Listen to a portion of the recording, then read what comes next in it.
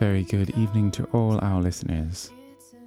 This is Radio Maria, and we are now going to have our hour of catechesis. Today we are very blessed to have Father Vlad, who is calling in from London. Am I correct, Father Vlad? Indeed you are. Well, it is West such London. a pleasure to have you, and I have the pleasure of being able to see you on the screen, even though we're on different parts of the country right now.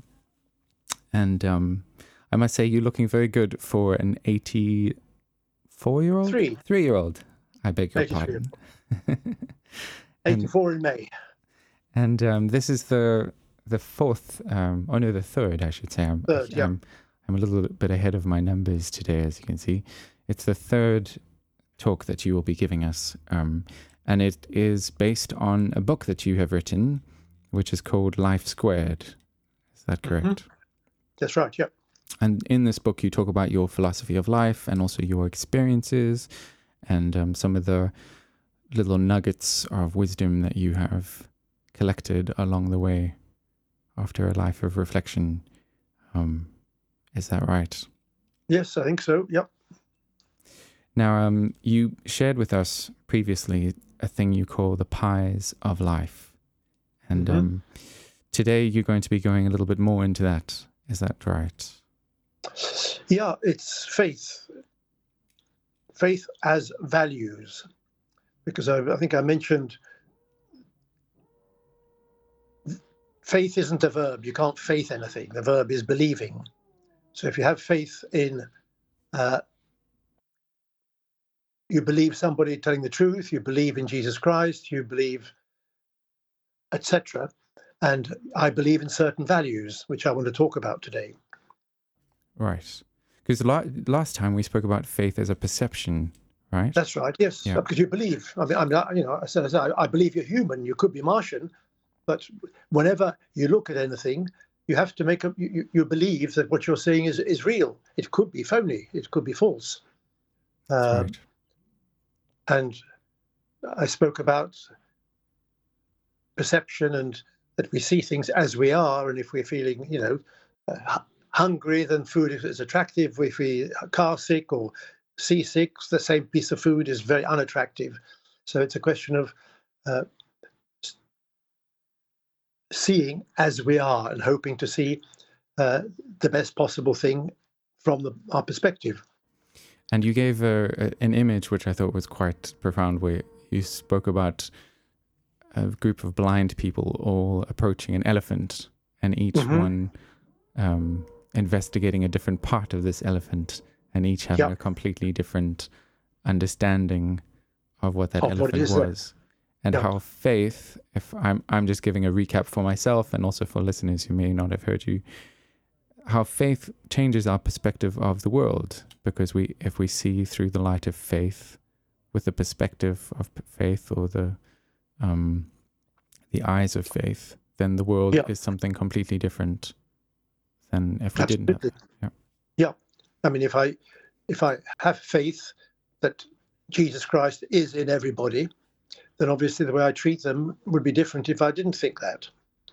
If I see God in the self, others, and nature, the Son, as I always say, myself in others and in nature, it changes it completely. The world is much richer, much more beautiful, and much more demanding in a certain way, because it's not just material, it's spiritual, and God is in whoever I'm talking with or whatever I'm looking at. And that's hugely enriching. I mean, it's a wonderful gift. I thank God for it. Yeah. But to believe in something, you see, is to go inside that person. If I believe perception, I believe whatever it is. But if you're going to believing in, it's a step further. It's a commitment. It's an entry. It's going into something. It is a live in. So, if I, as we'll see next week, I believe in God, I live in God. And today I'm looking at the values that I try to live and be in them, to live in them as part of my life. Claims of values, of course, can be monitored by anybody interested in my life. If people can see how I behave, and they will soon, if they know me well, know what values I have. And I'm just going to go through the values that I've tried to live, to share them with perhaps you might try to do something similar. I'll go, as I always do, across the pies, the physical, intellectual, emotional, and spiritual dimensions of our life. And do phone in if you have any questions. I know there's people listening in Australia, there are people listening in Canada. At least they were last week. So maybe this week we might hear something from them. That's physical, to start with the physical. I believe in peace. I was born in 1939 in Czechoslovakia, just before the Second World War. And I was in Prague in May 1945 and witnessed the street fighting as the Vlasov, by then fighting on the side of the Russians, army advanced. And the Czech resistance rose up and fought the German soldiers into their retreat. And at the age of 6, it's my birthday, in fact, in May, seeing German soldiers shot. It's still deeply etched in my mind, that I remember. And one of them had been tried to escape dressed as a nun, but somebody spotted he had boots on. And so they asked him to stop, and he ran, and he got shot, and he floated for quite a while in a tank that was outside our house, which had been built in case there were fires, so they could take the water to put the fires out. The peace Jesus taught is much more than the absence of conflict. It's taking action to restore a broken situation. It's more than a state of inner tranquility. It's a state of wholeness and completeness. Shalom. It's a wonderful word, that shalom. Christ's peace is not something we can create on our own. It's a fruit of the Spirit. And in my 53 years as a priest, I've done my best, more often a failure than a success, in bringing peace to families, families that are falling apart one way or another. As head of our Eden School chaplain at the Cardinal Vaughan Memorial School in London for almost 12 years, I dissuaded quite a few bullies from ceasing to practice their cruelty. All I needed was a handshake. Having rowed when I was in Imperial College and having done a lot of housework, DIY, I used to have a very strong grip. So I'd get hold of a bully's hand and just shake and gradually squeeze it until his knees buckled. And I would say, you don't want to be a bully again, do you? And it persuaded people not to be bullies. If anybody filmed it, it was simply a handshake. There was absolutely no violence at all. A friendly handshake that brought friendship into that person. I believe in freedom of movement and thought. I believe in stewardship of our planet. Whenever possible, I walk or take public transport.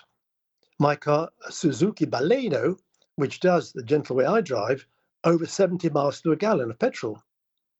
I need to use it when on holiday or visiting friends in the country. I believe in health.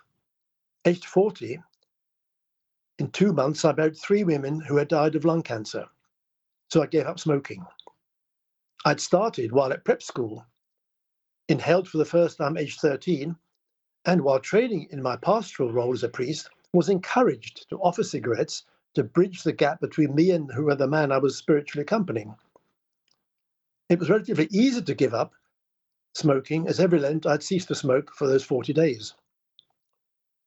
I believe in exercise. I carry out my daily, before shower, though after shave, series of exercises. You can see them on my website, fathervlad.com, Father Vlad, one word. Monday, Wednesdays and Fridays, these include 85 press-ups. And on Tuesdays, Thursdays and Saturdays, full squats. On Sundays, a day of rest. Why 85? Well, I've been breathing for 83 and a half years, was alive in my mother's womb for 9 months.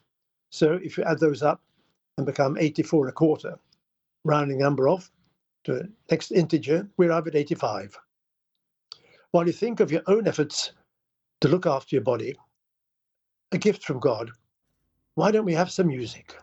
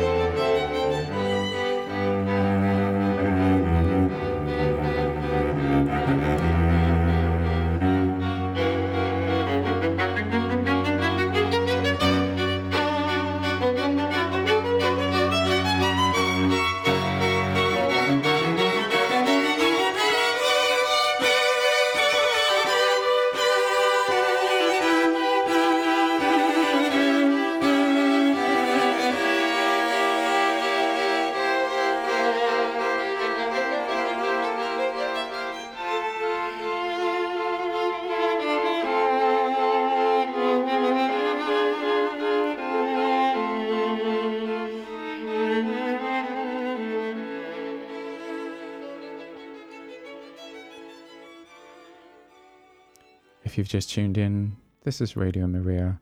We're broadcasting live from London and from Cambridge. Father Vlad speaking to us about his philosophy of life, and today about faith as a value. Father Vlad, why don't you carry on? Yeah, I will. Yes. I believe certain things, as we spoke about the physical side of things. Now, intellectually, I believe in unity. Disunity fragments life and always does damage. Jesus Christ tried to bring unity into the world, and when people manage to have unity, life is so much better. The motto of my Clapham College, my secondary school alma mater, now no longer there, was Concordia res parve crescunt. In harmony, small things grow.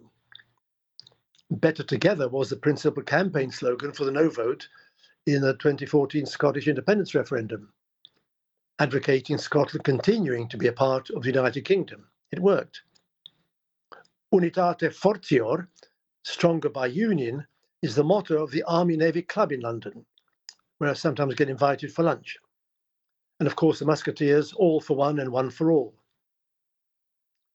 I believe in ideas, in learning, teaching, preaching, and spend a lot of my time doing that.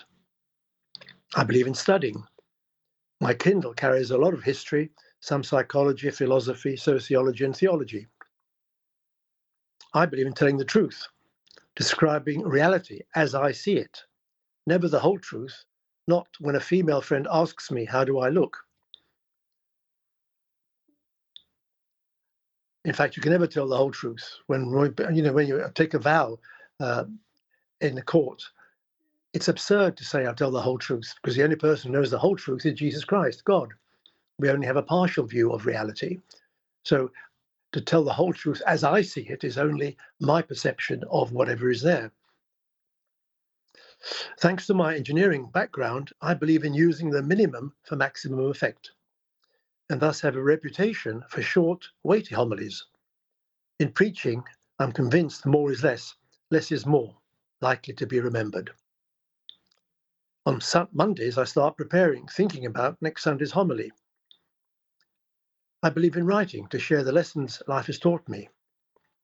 I believe it is in a way of thanking God for my life. So far, there is that Life Squared, a handbook for life in an accelerating world. There are my memoirs in 3 thin volumes, my life before, during, and after my journey in Opus Dei. Then, as people say, I do not look my age, I've written a booklet called An Age of Aging Gracefully, an art of aging gracefully. And finally, there's, for the moment, generally better together, precisely this sense of unity and working on that. That together is much better. Same as if you select a target, you also have to have motivation. Together, you can achieve things. If you just have a target, you get nothing. If you have only motivation and not a target, you waste your time. So you need together. The tougher the goal, the greater must be the motivation. The longer it takes to reach the objective, the more enduring must the motivation be. It's good to have ambition and yet to be realistic. It's wise to cut one's coat according to one's cloth, by plans and decisions that are based on what you have, not what would you like. Given my height, it would have been very foolish for me to aim to be an elite basketball player. I'm 5'7" and a bit. Tap into your potential or ability and develop and use your self-discipline, the ability to push yourself forward, stay motivated and act regardless of how you're feeling, physically or emotionally. Lacking discipline, all too many people end up with a great future behind them. You need effort and endurance to convert dreams into palpable reality. Have enough work and enough time for family life. It's vital for a healthy emotional balance. So often families fall apart because one or the other partner spends far too much time working and not enough time dedicating his or her energy into the family. When people and intuition have both wealth and generosity, great things can happen. However, to avoid damage, we also need wisdom, tapping into the advice of experts who know the facts. It's good to have a serious drive and an ability to convert dreams into reality, no matter how challenging these may be. Brexit has made it all too palpably clear that going it alone has had and will continue to have massive negative impact on the UK's fiscal life and much else. If you send me an email, I will let you have these attachments in mind to you. My email address is Vladimir Feldsman, one word, lowercase case, at RCDOW, Roman Catholic Diocese of Westminster.org.uk. Emotional. I believe in friendship. The best reality in life after health and hope. I don't know about you, but if someone asks me what's the best thing in your life, the first is obviously health, hope, and friends. And my best friend is the one I call Yeshua, Jesus. I share my life with him, and that is hugely enriching. I have many colleagues, quite a few allies in life, and a few friends. You can't have too many friends, as time is limited. And friends with equality and harmony need time to be sustained. A friend is an alter ego, another self with whom I can share my inner life, knowing the secrets therein will not be broadcast. I need both friends, which include my family, and allies in life, colleagues and associates. I think I mentioned before, I don't like people when people say friends and family, as though family weren't included in your friends. Sometimes it's only too true, but it's friends including your family are welcome. A strong and healthy relationship of love generated by a harmony of values is built on the 3 A's: attention, appreciation, and affection, and 3 C's: communication, compromise, and commitment. When backed up by equality, fidelity, gratitude, and honesty, and each living to make the other's life a joy, marriage can indeed be mutually, enduringly life-enhancing. It's wonderful to see long-lasting families. I buried a man a couple of years ago. He'd been married for 60 years or something. I mean, fantastic. Remember, both joy and sorrow shared unite. Bereaved, cry and get over it. Life is too short to waste it on moping. At times, life is both beautiful and sad. C'est la vie. Sports spectators suffer, or is it enjoy, both excitement and nervousness? To be honest, and perhaps pathetic, I admit I feel nervous rather than excited when watching England play, unless that is, there are at least 2 goals ahead. Then one can relax and even have a cup of tea. In love, there has to be a lover and a beloved, the I and a you generating a we, as in God the Father, Son, and God the Holy Spirit. I'm inclined to believe that the Roman Catholic Church was right to insert the Filioque, Father and Son, into the Nicene Constantinopolitan Creed. The Holy Spirit is the outcome of the Father's and the Son's mutual love, the I and you generating the Holy Spirit, the we. As the song says, you're nobody unless somebody loves you. To live life to the full, we all need someone who does love us. Underpinning love are 2 virtues. As water, whether it's a river, an ocean, steam or ice, is always a compound of hydrogen and oxygen, love, whatever its intensity and texture, is underpinned by appreciation and respect. I love you. I need you as you are, not as I might wish you to be. And God's love that came to me has enriched my life hugely. We need to aim for respect and appreciation in the self, others, and nature if we can claim to appreciate and respect the giver of it all, the one we call God. We need to develop both sympathy and empathy if we want to become an attractive human being. Empathy shown is how much compassion and understanding we can give to another. Sympathy is more of a feeling of pity for another. Empathy is our ability to understand how somebody feels. At work, as in indeed any part of society, there should be equality and diversity, as well as inclusion. At its core, equality means fairness. We must ensure that individuals or groups of individuals are not treated less favorably because of their characteristics. Diversity is recognizing, respecting, celebrating each other's differences. A diverse environment is one with a wide range of backgrounds and mindsets, which allows for an empowered culture of creativity and innovation. Inclusion allows a mix of people to come to work, feel comfortable, and be confident to be themselves, and work in a way that suits them and delivers what the business needs. Inclusion ensures that everyone feels valued, listened to, and importantly, realizes they add value that is recognized by the organization. And I found that certainly in the church, Westminster Diocese.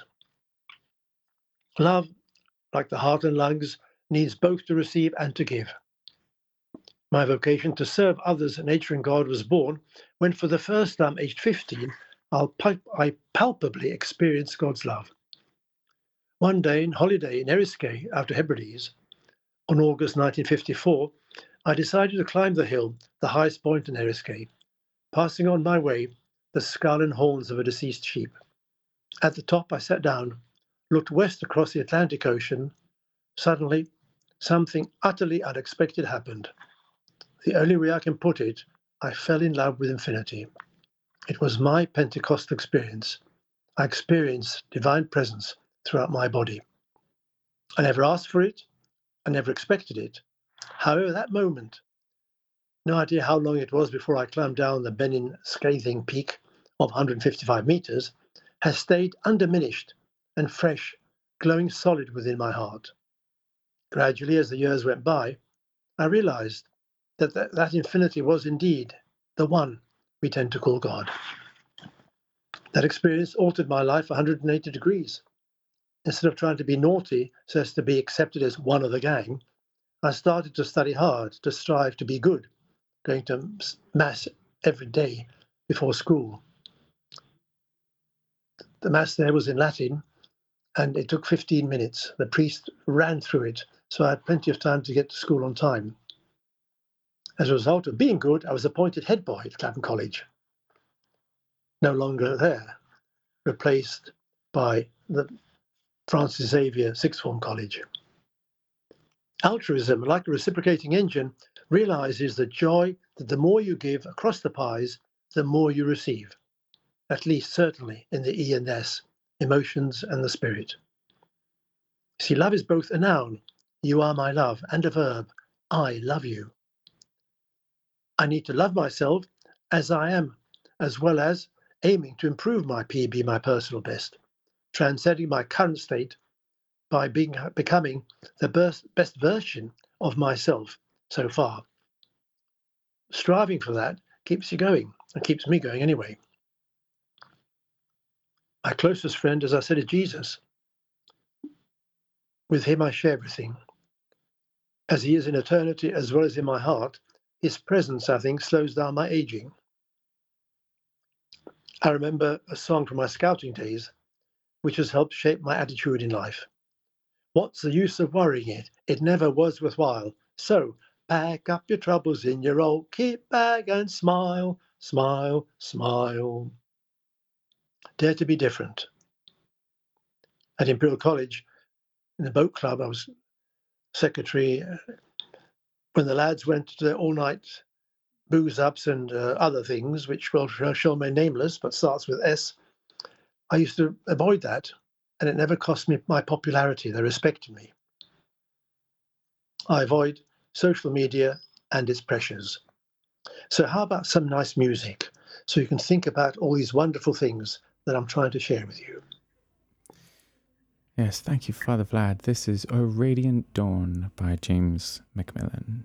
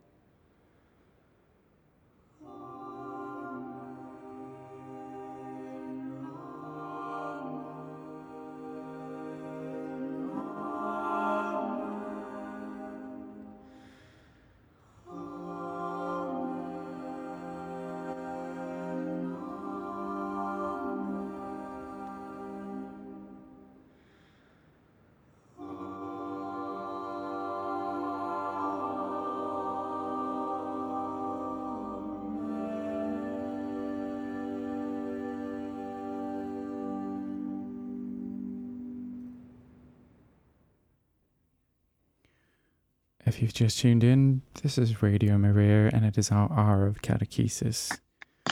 That was James McMillan, Sir James McMillan's piece, O Radiant Dawn. And we have Father Vlad with us. And Father Vlad has been speaking to us about faith as a value. And Father Vlad's going to give us, finish off his talk, but while he's speaking, I do encourage anyone who would like to call in and have a question for him. You're welcome to do that, and the number to dial is 01223 375 564. That's 01223 375 564, and we'd be happy to take your call. But over to you again, Father Vlad. Yes, moving on to the spiritual side of things, and the values there. Beauty, in all its ways it comes to me through my five senses, reveals to me the presence of God. Like music, for example, sunsets, flowers, wonderful smells of nature. It has a spiritual dimension. God is in that. And if you can see that, then your life becomes so much richer. You say, thank God for today. Thank God for this flower. Thank God. And you mean it because God is in it. You can have that presence of God throughout your day, which then certainly buoys me up and energizes me and keeps me on the move. The spiritual is to do with commitment. The short story I use when talking about commitment is the Australian water pump. Imagine, it's New South Wales, Australia, 1954. The road carries on into the horizon. Ditches occasionally on both sides. A car is being driven along with dust curling up behind. Suddenly, it loses speed and skids into a ditch. The driver had obviously fallen asleep. He climbs out, sees there is no way he can get out to get the car back on the road, so he sits down and thinks, I have 2 liters of water. If I stay here, I will be dead in 3 days max. If I start walking, who knows? So, placing his 2 bottles in his army surplus rucksack, he starts walking as the sun sets. Suddenly, silhouetted against the yellow-red glow, he sees a small number of huts. He walks towards them. If there had been a settlement there must be water. Moving past the first 2 empty huts, he spots the handle of a pump. Scooping away the sand blown up round it, he sees a chipped enamel notice. To prime pump, pour in 2 liters of water. Being an optimist, he pours in his water. He starts to crank the pump handle. After half a dozen ups and downs, the water starts to flow. He survived to tell me his story. What would you have done? Aged 8, for my confirmation name, I chose Francis Xavier, because during my time at St. Peter's School in Merrow, my prep school, I had plenty of time to read the lives of the saints. Francis stood out for me by his commitment to God. And he was happy to sail so slowly round Africa onto India. He left Portugal the 7th of April, 1541, and arrived 6th of May, my birthday, in 1542. The food and drink were appalling. It motivated me to do my bit for God, no matter what. And here I am, enjoying life. I ought to be steward of the gifts I have been given and acquired. I want to be the arms and the hands of God. I believe in equality, in diversity. Remember, 20 pounds of music and 20 pounds of food have equal value. They are totally different. Forgiveness is Ubuntu, that wonderful South African word, which means what's good for you is good for me. If I forgive somebody, and I always forgive, It's good for them, but it's also good for me, my blood pressure and skin. Generosity. Life has taught me the truth. Give, and it will be given to you. Good measure, pressed down, shaken together, running over, will be put into your lap. For the measure you use, it will be measured back to you. Obviously, I believe in the Ten Commandments, the Beatitudes. Hope. Stone walls do not a prison make, nor iron bars a cage. Mind's innocent and quiet take, that for a hermitage. If I have freedom in my love, and in my soul am free, angels alone that soar above enjoy such liberty. That's Richard Lovelock in 1642. Patience. I learnt patience quite young, aged 8. While a brownie, my younger sister Georgie, wanted to get her gardener badge, she was given a potted plant to look after. Concentrating on other areas of life, she forgot to water it. It refused to grow. In panic, just before walking down Gwendolyn Avenue to her unit, she caught the top of the plant between her index fingers and thumb and pulled. Of course, the poor plant snapped. A burst of tears followed, too late to water that unlucky plant. So aged about 8, I learned that nature needs time and care for life to grow. Force just does not do the trick. Hope needs patience and application. As I mentioned, unity is a great thing. No man is an island entire of itself. Every man is a piece of the continent, a part of the main.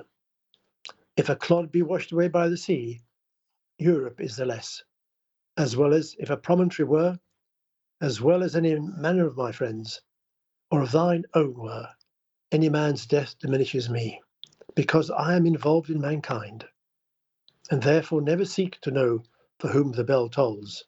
It tolls for thee. I have committed my life to serve others.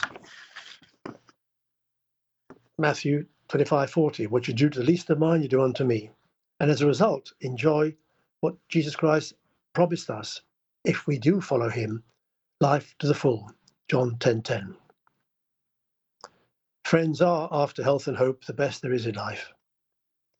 Mind you, fine wines and whiskies follow closely behind. So far, my life has been hugely blessed. Now let's have some music then. Yes, we'll now listen to a piece by Erik Satie. And a reminder that if you would like to call in and ask Father Vlad a question, the number to dial is 01223 375 564. That's 01223 375 564.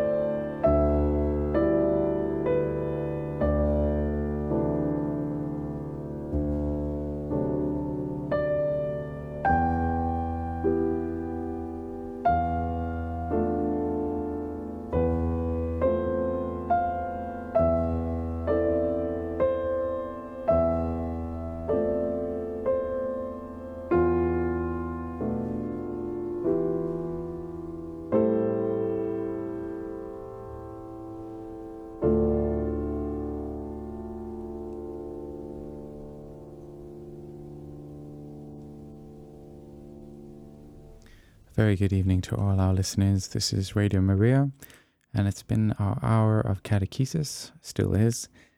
And we've been speaking to Father Vlad, who has been talking to us about faith as a value. And the piece of music you were just listening to was by Eric Satie. If you would like to call in and ask Father Vlad a question, the number to dial is 01223 375 564, and we'd be happy to take your call. The lines are open. Father Vlad, I was very curious about what you were saying about having grown up in Czechoslovakia. Mm-hmm. How old were you when you moved to England?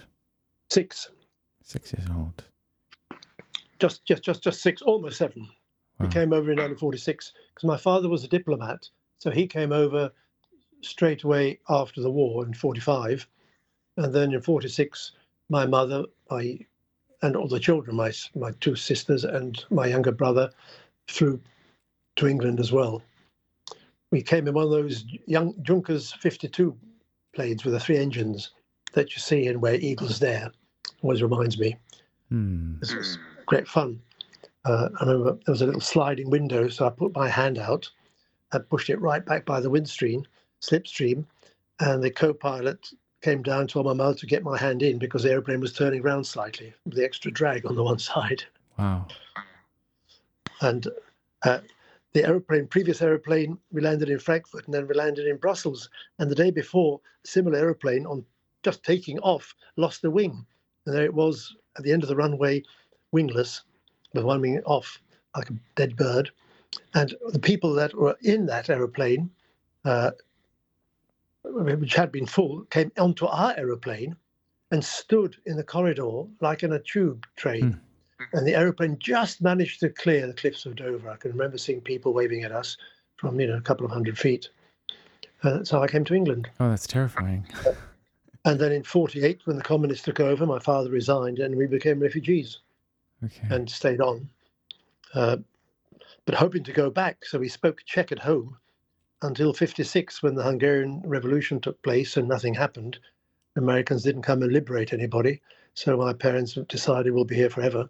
So we got British passports and carried on.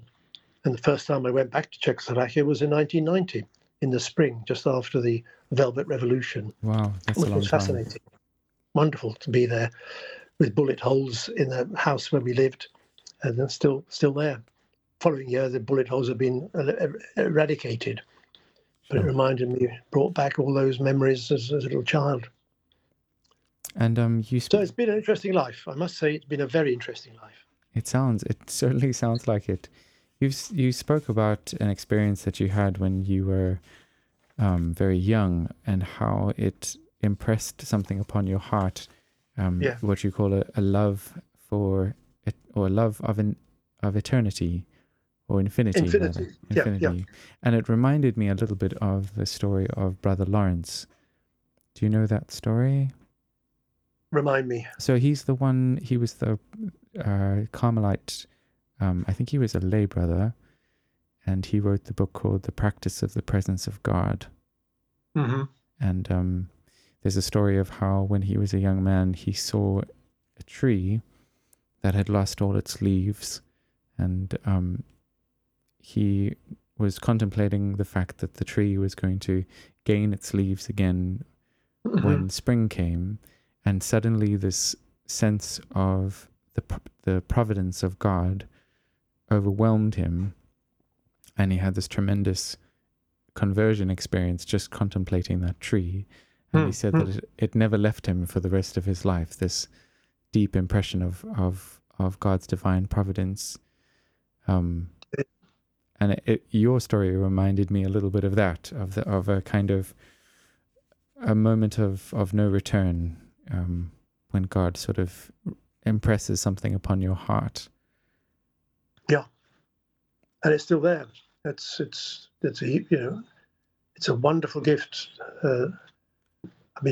Blessed to have it. Indeed. And did this lead to you becoming a priest? Do you feel like the priesthood was a way of you responding to that love? Well, I didn't want to be a priest initially because in Czechoslovakia, priests had a very bad reputation, certainly from my parents' generation, because in the Austro-Hungarian Empire, my parents were born in 1909 and 1910, the church was a part of the civil society, of the government. My parents remember praying in the autumn, we thank God and the emperor for the harvest. Really? And priests had a reputation of being, self-indulgent, fat, slobs. This typical joke, ask a boy in a village, what does he want to be when he grows up? Well, either a cow or a priest. What? Yeah, they're both, all they do is to eat and sleep. Wow. So I didn't want to become a priest.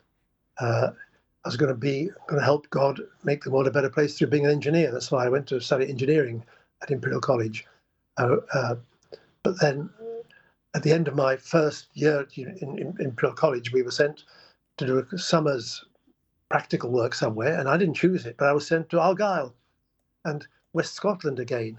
And the whole memory of what I'd felt before that was so powerful that I had to do something, I had to commit myself to God. So I got to know the Jesuits because we used to go camping in Heathrop in Oxfordshire, and I love that place, beautiful place. So I contacted a Jesuit I knew, and he arranged for me to go and see the vocations director in Manresa, that's where they were, in Roehampton. But of course I had to tell my father. I can still remember, after the 9 o'clock news, listening to the radio, that old telephone radio, we listened to in danger of death, listening to news during the war.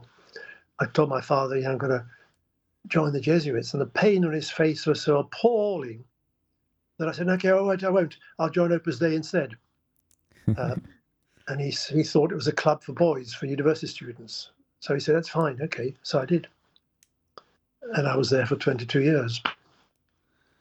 That's the second volume of my memoirs. Did you become a priest in Opus Dei then? Oh, yeah, absolutely. Yeah. Okay. Yeah. And you were there for 22 years. So Opus Dei, yeah. All right. And I got to know the founder very well. I was El Mimado del Padre, the favorite of the father. Oh, wow.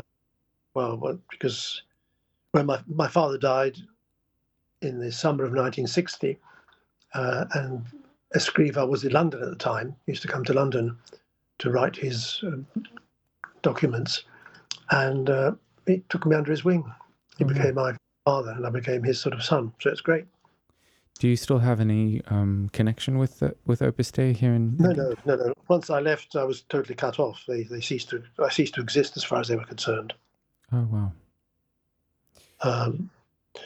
But it gave me the best theology you could have, protected me from all the bad things that were happening in the 60s after Vatican II. So I survived intact and got a very good education, solid spirituality. And when I left, I just decided to write what I believed I meant by words like God, beauty, the sacraments, truth, etc. Yeah. And that's all in my book. So it's been, so far, a very interesting life, and I thank God for it every day. I'm just thinking about how different things would have been had you gone with the Jesuits rather than Opus Dei. Absolutely. No, absolutely. Yeah. But quite. Yeah. So Providence has been very, very good to me, and I try to do my best to help Providence. All out of a look from your father. Yeah, exactly. It's funny how things work. Yeah. We weren't very close with my father, but I mean, I just couldn't. The pain was this. I punched him in the stomach. I mean, it was appalling. And of course, he regretted it soon after, because having read The Way by Escriva, which I gave him, he said an awful lot of this is just like Hitler's thinking. So I didn't take that seriously, and he died before I had a chance to talk to him about it. He was on holiday, staying with the MP friend of ours down in Cornwall, at Greville Howard, and he had a heart attack, and then the following day had another heart attack, and he killed him. Oh, that's very sad. Yep. But I imagine he has a bird's eye view of the situation now. Oh, yes, he has absolutely. Crystal clear. Well, it's been really lovely having you on air, Father Vlad, and we look forward to the next installment of your Life Squared series. That's faith as commitment to God. I believe in God means I've committed myself to God. How do I believe in God? What does that mean for me? And I'll share that with you, all being well, same time next Friday. Thank you. Yes. So, to our listeners, this has been an hour of catechesis with Father Vlad. Do tune in again next week, same time, to hear the next installment. God bless you all.